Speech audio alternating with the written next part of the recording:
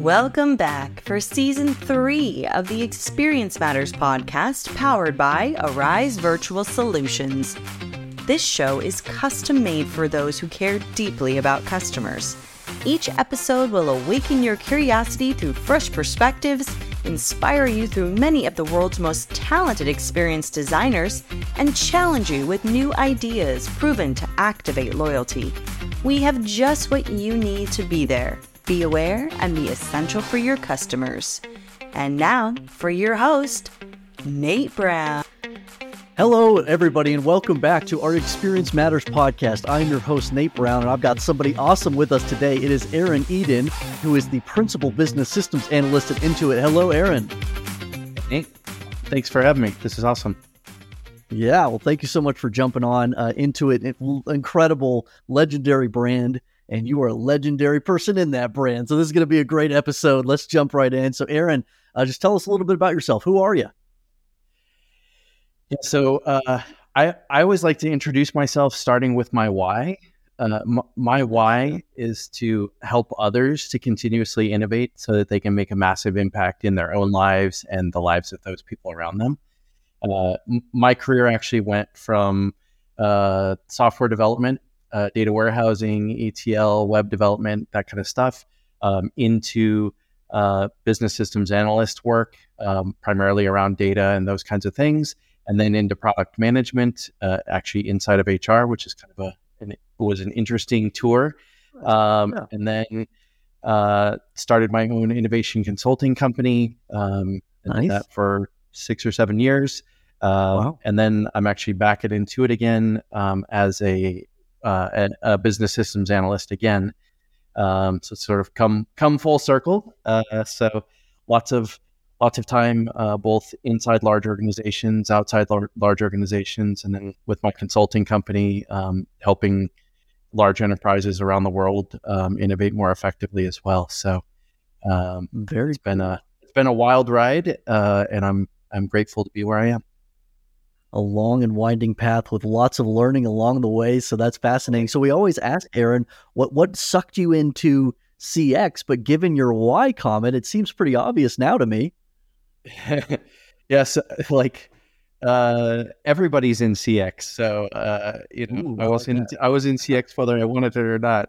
No, but in seriousness, when I was in some of my data warehousing ETL roles as a business systems analyst, I started learning about product management techniques, and that was actually around the time that I became an innovation catalyst inside of Intuit. And so I loved it. I absolutely loved helping others to innovate. I was performing really well because I was applying the product management techniques in my BSA role. And so I kept asking my mentors, I love doing this innovation work. How do I do more of it? And so my mentors were like, well, you should move into product management. You'll get to do lots more innovation work, learn from customers, et cetera. I got into a product management role inside of HR, helping employees to develop their careers inside the company. Amazing. And I loved it, and it was awesome, and I got to do more of this kind of work, but it still just wasn't enough.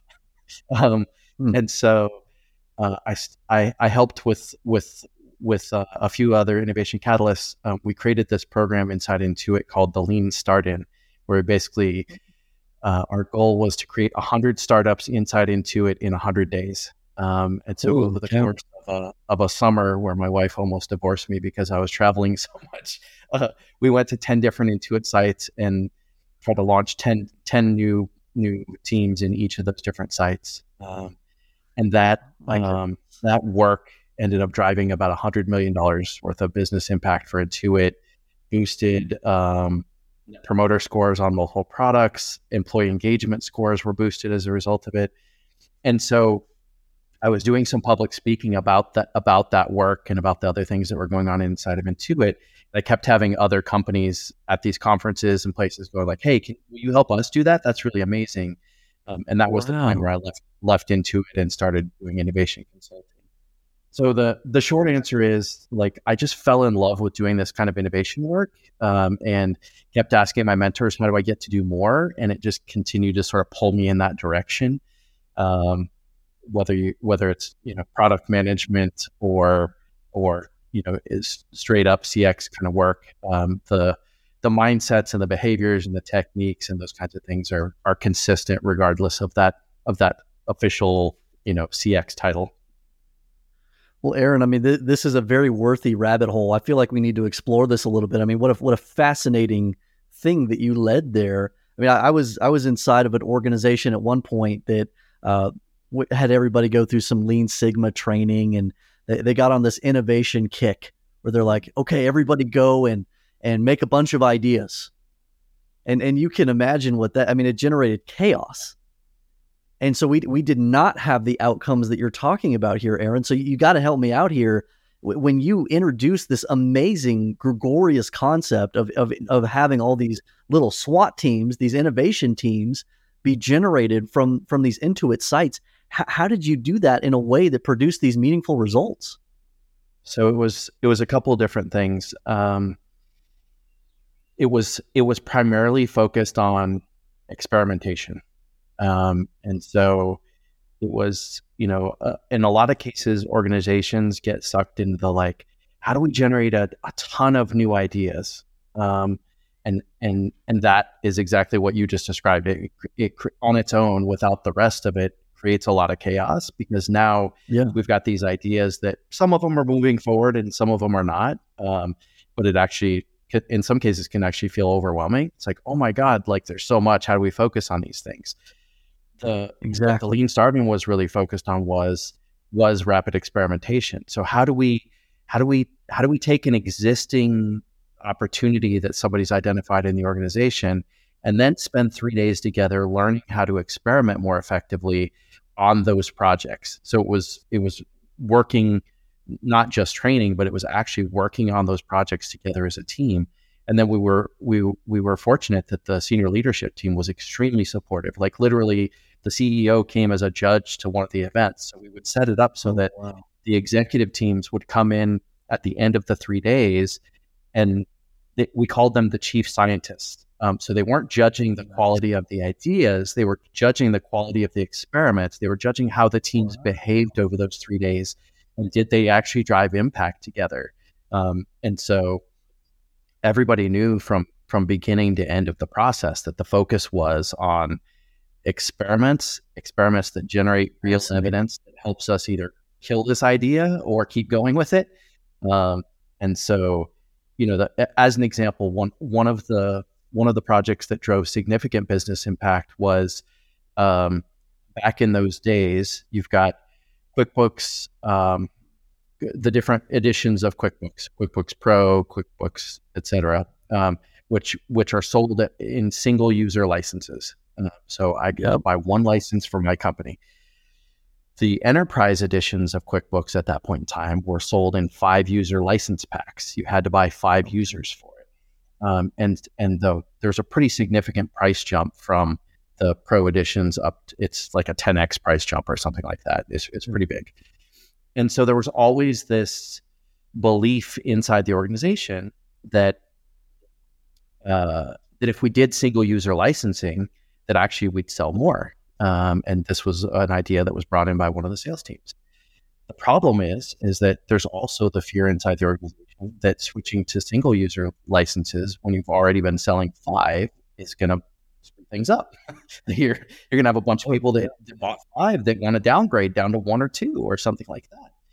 So over the course of the 3 days, the teams literally would be interacting with customers.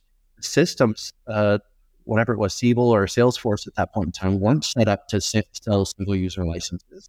And so they found some internal coupon codes that they could use to basically discount it down, and they would sell very small scale.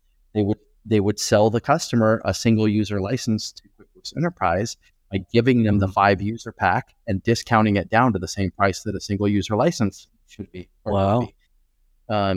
And so the customer got what they were promised. And very quickly, the team learned that that the worry that customers would want to downgrade was true. And so they had a percentage of how many customers wanted to downgrade from their experiments. Yeah. They learned that there were a lot of customers that actually wanted to jump from pro to enterprise, but the pricing was too much. And they got a percentage for how many wanted to upgrade, right? And the combination of those two was approximately a 10% business boost. So you take the positive and the negative, and the net was still net positive. And so that's incredible. Very quickly, the team had evidence that said we should switch to single user licensing.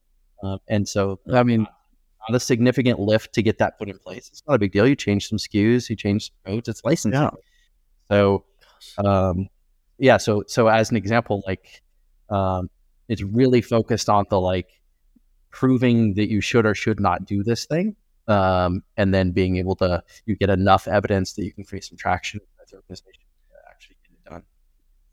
I mean, it sure feels like to me, Aaron, in order to make something like that even possible, and what an audacious thing. It takes tremendous courage to be able to navigate to that outcome.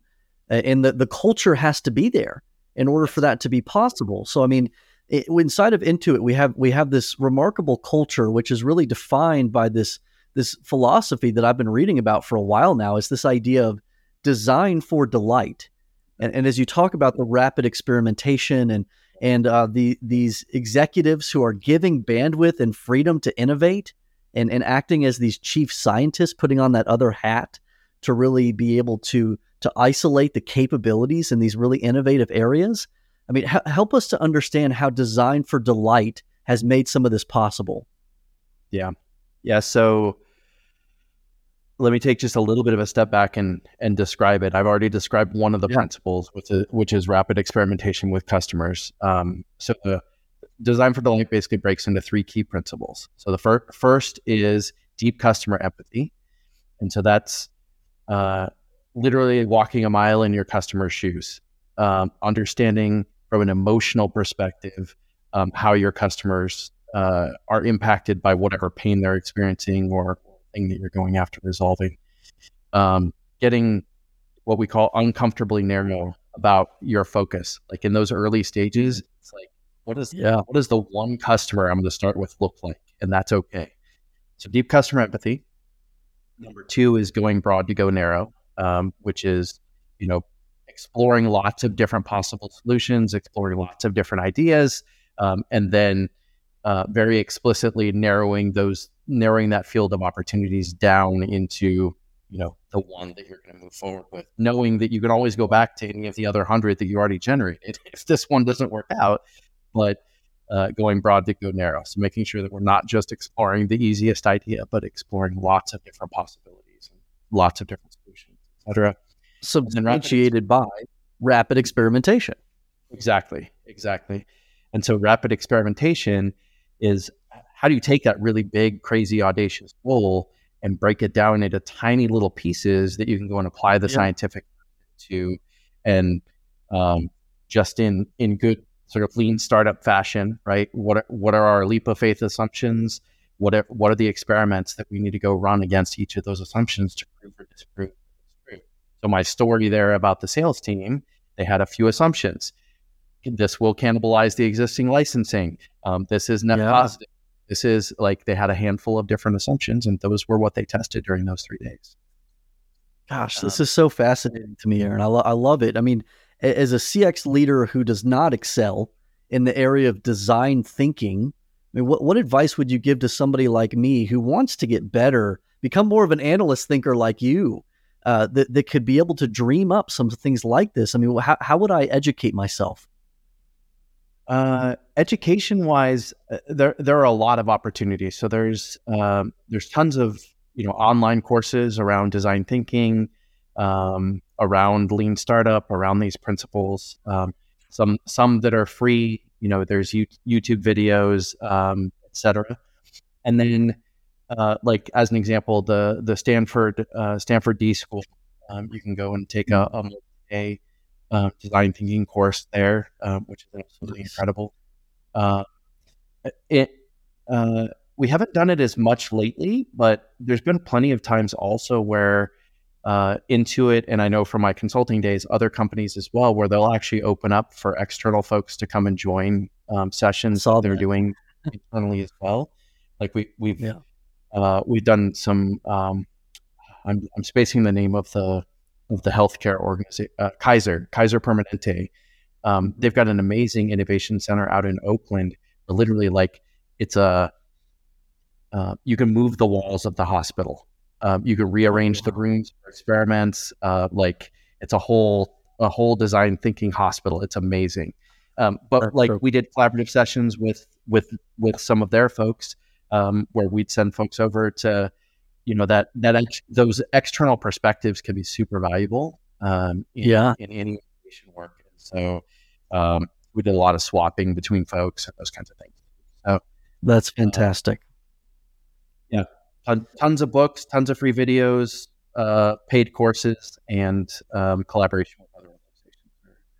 Yeah, but I think, the challenge to us as CX leaders is to have that bit of courage, in this area and to be able to shatter the status quo, to find these opportunities that are going to lead to rapid experimentation and this design for delight idea. But as far as like getting started, Aaron, and being able to assess, does our culture have the ability to sustain this methodology yet? What advice would you give to an organization who's hungry for this, but needs to know if they could actually do it? Yeah. So the things that really, I think, the foundation that enabled us to drive this impact so quickly was, number one, there were already 100 plus innovation catalysts across Intuit. And so many of them were able to jump in and help us at those different locations. I think if it had just been Ben and I, that we probably wouldn't have been able to handle that sort of level of teams. The second thing is that at that point in time, the CEO had bought copies of the Lean Startup book, and had Eric Ries come in and speak a couple times, and he had given copies of that book out to his leadership team, and so we piggybacked on that directly. Like literally, the reason the CEO came to one of the events is I was like, "Hey, I saw you holding up the Lean Startup book. We're doing this event focused on Lean Startup. Would you come be a judge, come be a scientist?" And so we were able to kind of connect the dots around that very directly. Smart and super helpful. And then number three was that Intuit had what was called unstructured time or innovation time, where every employee was given 10% of their time to work on things outside of their core work. And so we literally, in the marketing for this to employees, we would say, "Hey, save up your unstructured time for 3 weeks, and come to this 3-day event. And you're going to be bringing a real project from your work." And so then when they're talking to their boss and trying to get approval to come spend 3 days on it, it's very easy. I'm spending my innovation days from this month, and I'm working on real stuff for our team. And so it made it much easier for employees to get approval to come. Yeah, it's just amazing how much freedom could come from those really intelligent surrounding processes. Otherwise, it'd be almost impossible to be able to substantiate something like what you've created here. But those small foundational things really created the incubator for this to be possible. That's awesome to hear. And that is a great book. I actually did read that a few years ago, and I'm going to have to dust that one back off because it definitely inspired me and challenged me to think a little bit differently about the things going on around me. It really pushed Intuit forward from an experimentation perspective. Our experiments got much smaller and much faster, which was a huge positive impact from Eric's work. Cool. So, Aaron, one last question for you as we kind of wrap up here. Would love to know, there's this sentiment that's in the space, and it's real. It's not just a sentiment, but the idea that so many CX leaders are being asked to do more with less. This is something that you and I talked a little bit about a couple of weeks ago, and you had some thoughts on this. What encouragement or counsel would you provide to that CX leader? Yeah, it's times are tough right now. Many organizations that are going through layoffs, really hard to get talent. Like everybody's in that pressure cooker of trying to do more with less. I think it's really about narrowing your focus to really things that are really going to things that are really going to drive impact for your business, and trying to cut out the rest of it. When I had my innovation consulting company, one of the sort of dip your toe in the water engagements we would do with customers would be, we take an existing agile team. It doesn't have to be an agile team; it could be anybody. But we called it a backlog cleanup.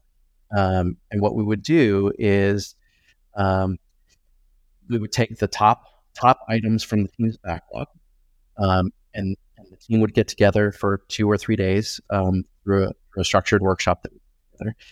We'd grab the top item off the backlog, and we'd go and interview the target customers for that item. Maybe go and do the deep customer work with those customers to understand, does this item that's at the top of the backlog actually solve a pain point that the customer cares about? So this could be a product, an external customer, or this could be an internal IT team where the work they're doing is focused on an internal customer. It doesn't matter.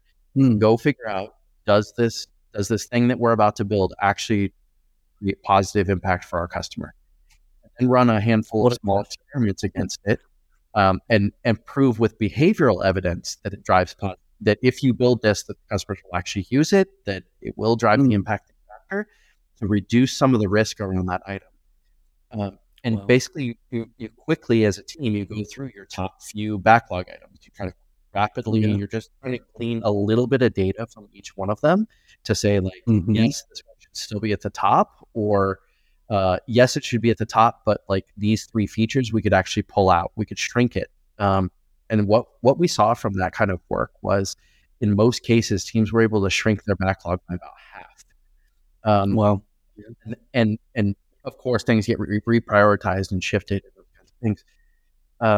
Just inside large organizations, we end up with so many extra things that we aspire to do, but when you have to do more with less, it's really about being hyper focused and making sure that the highest impact items are the ones you're spending your time on. Because the market changes, what customers need shifts,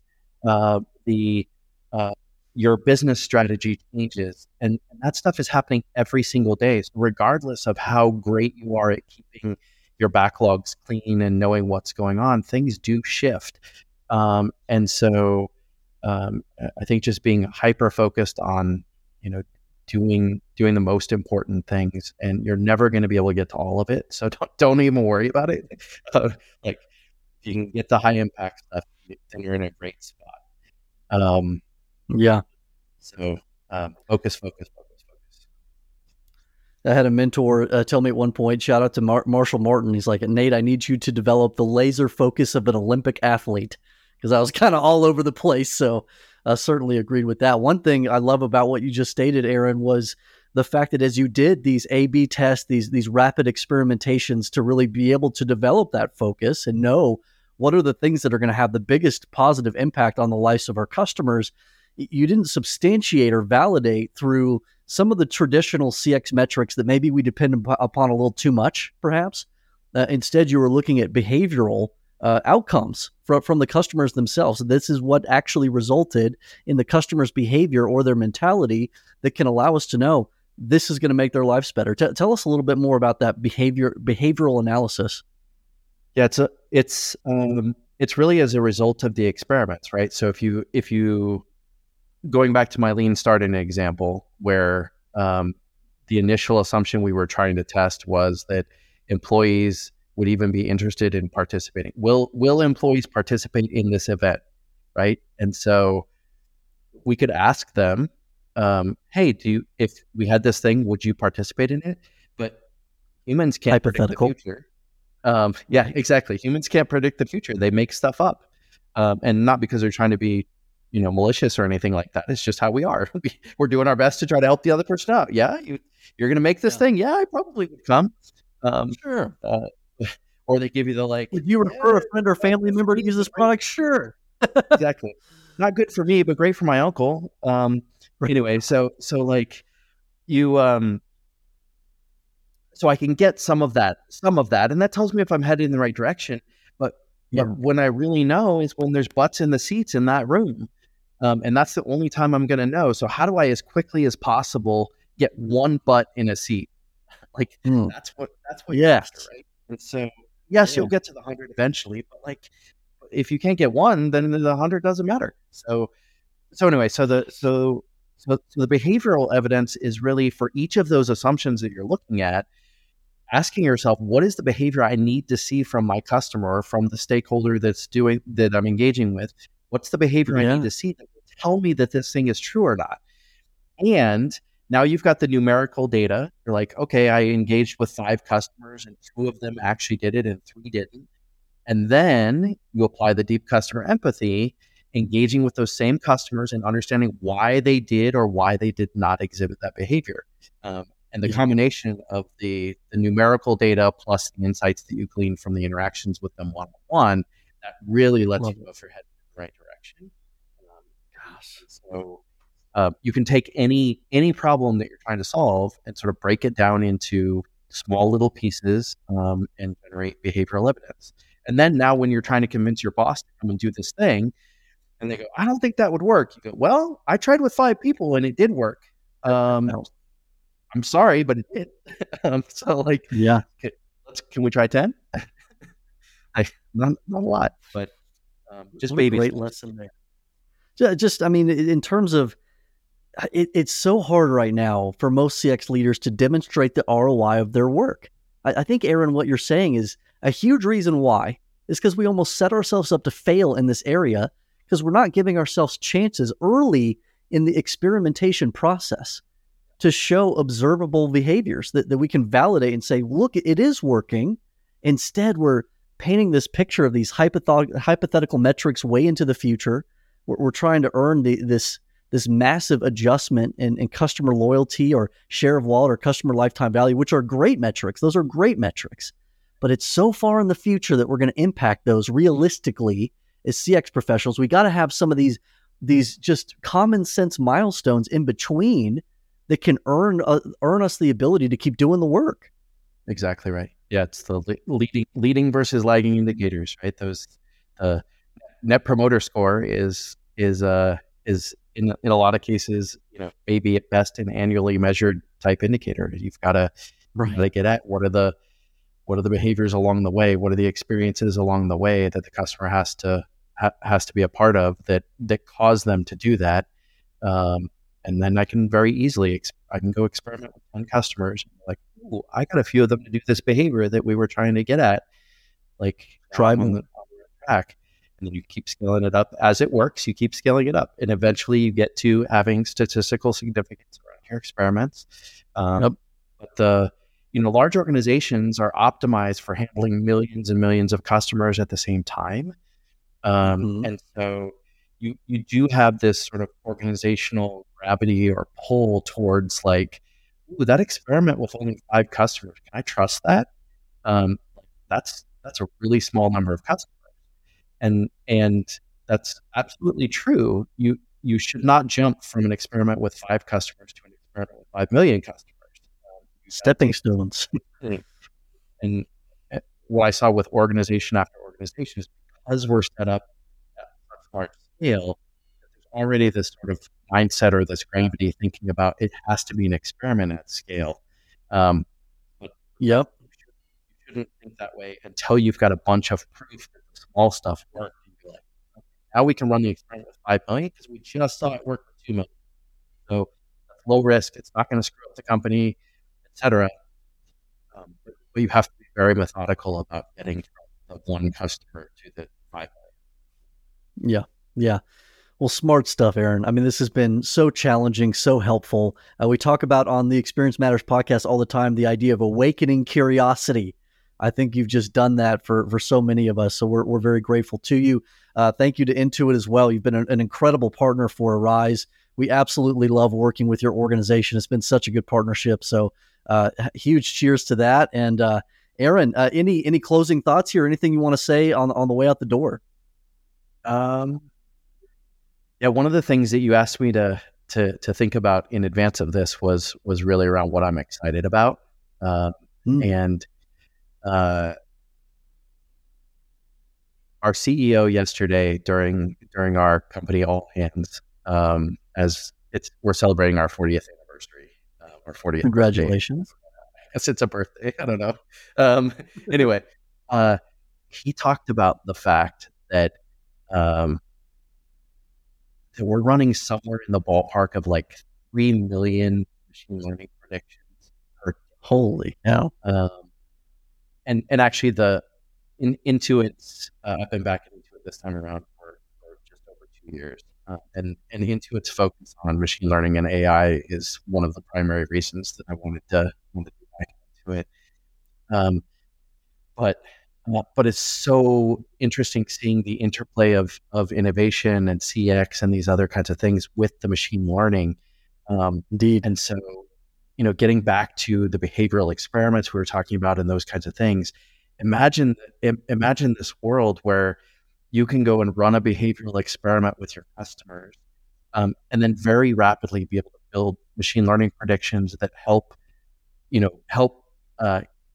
keep whatever that change is that you put in place consistent with the rest of your customers going forward, and being able to create significantly more value for your customers in significantly less time. So I think it's a really just an amazing moment that we're in. The machines aren't going to be able to do deep customer empathy for many, many years.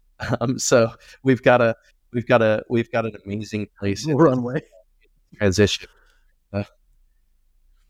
Love it. Yeah, it's certainly exciting times for sure. It's going to lead to even more rapid experimentation, the capabilities that we have through these amazing tools. And I'm especially excited what we can do in this area of voice of customer, just understanding the thoughts and perceptions of our customers so much better and faster at scale, being able to take real insights just so much more intelligently than what we've done before. So I'm personally very excited for this revolution we're in. Thank you so much, everybody, for tuning in to this awesome episode with Aaron from Intuit. And of course, as always, make experiences that matter. Thank you all.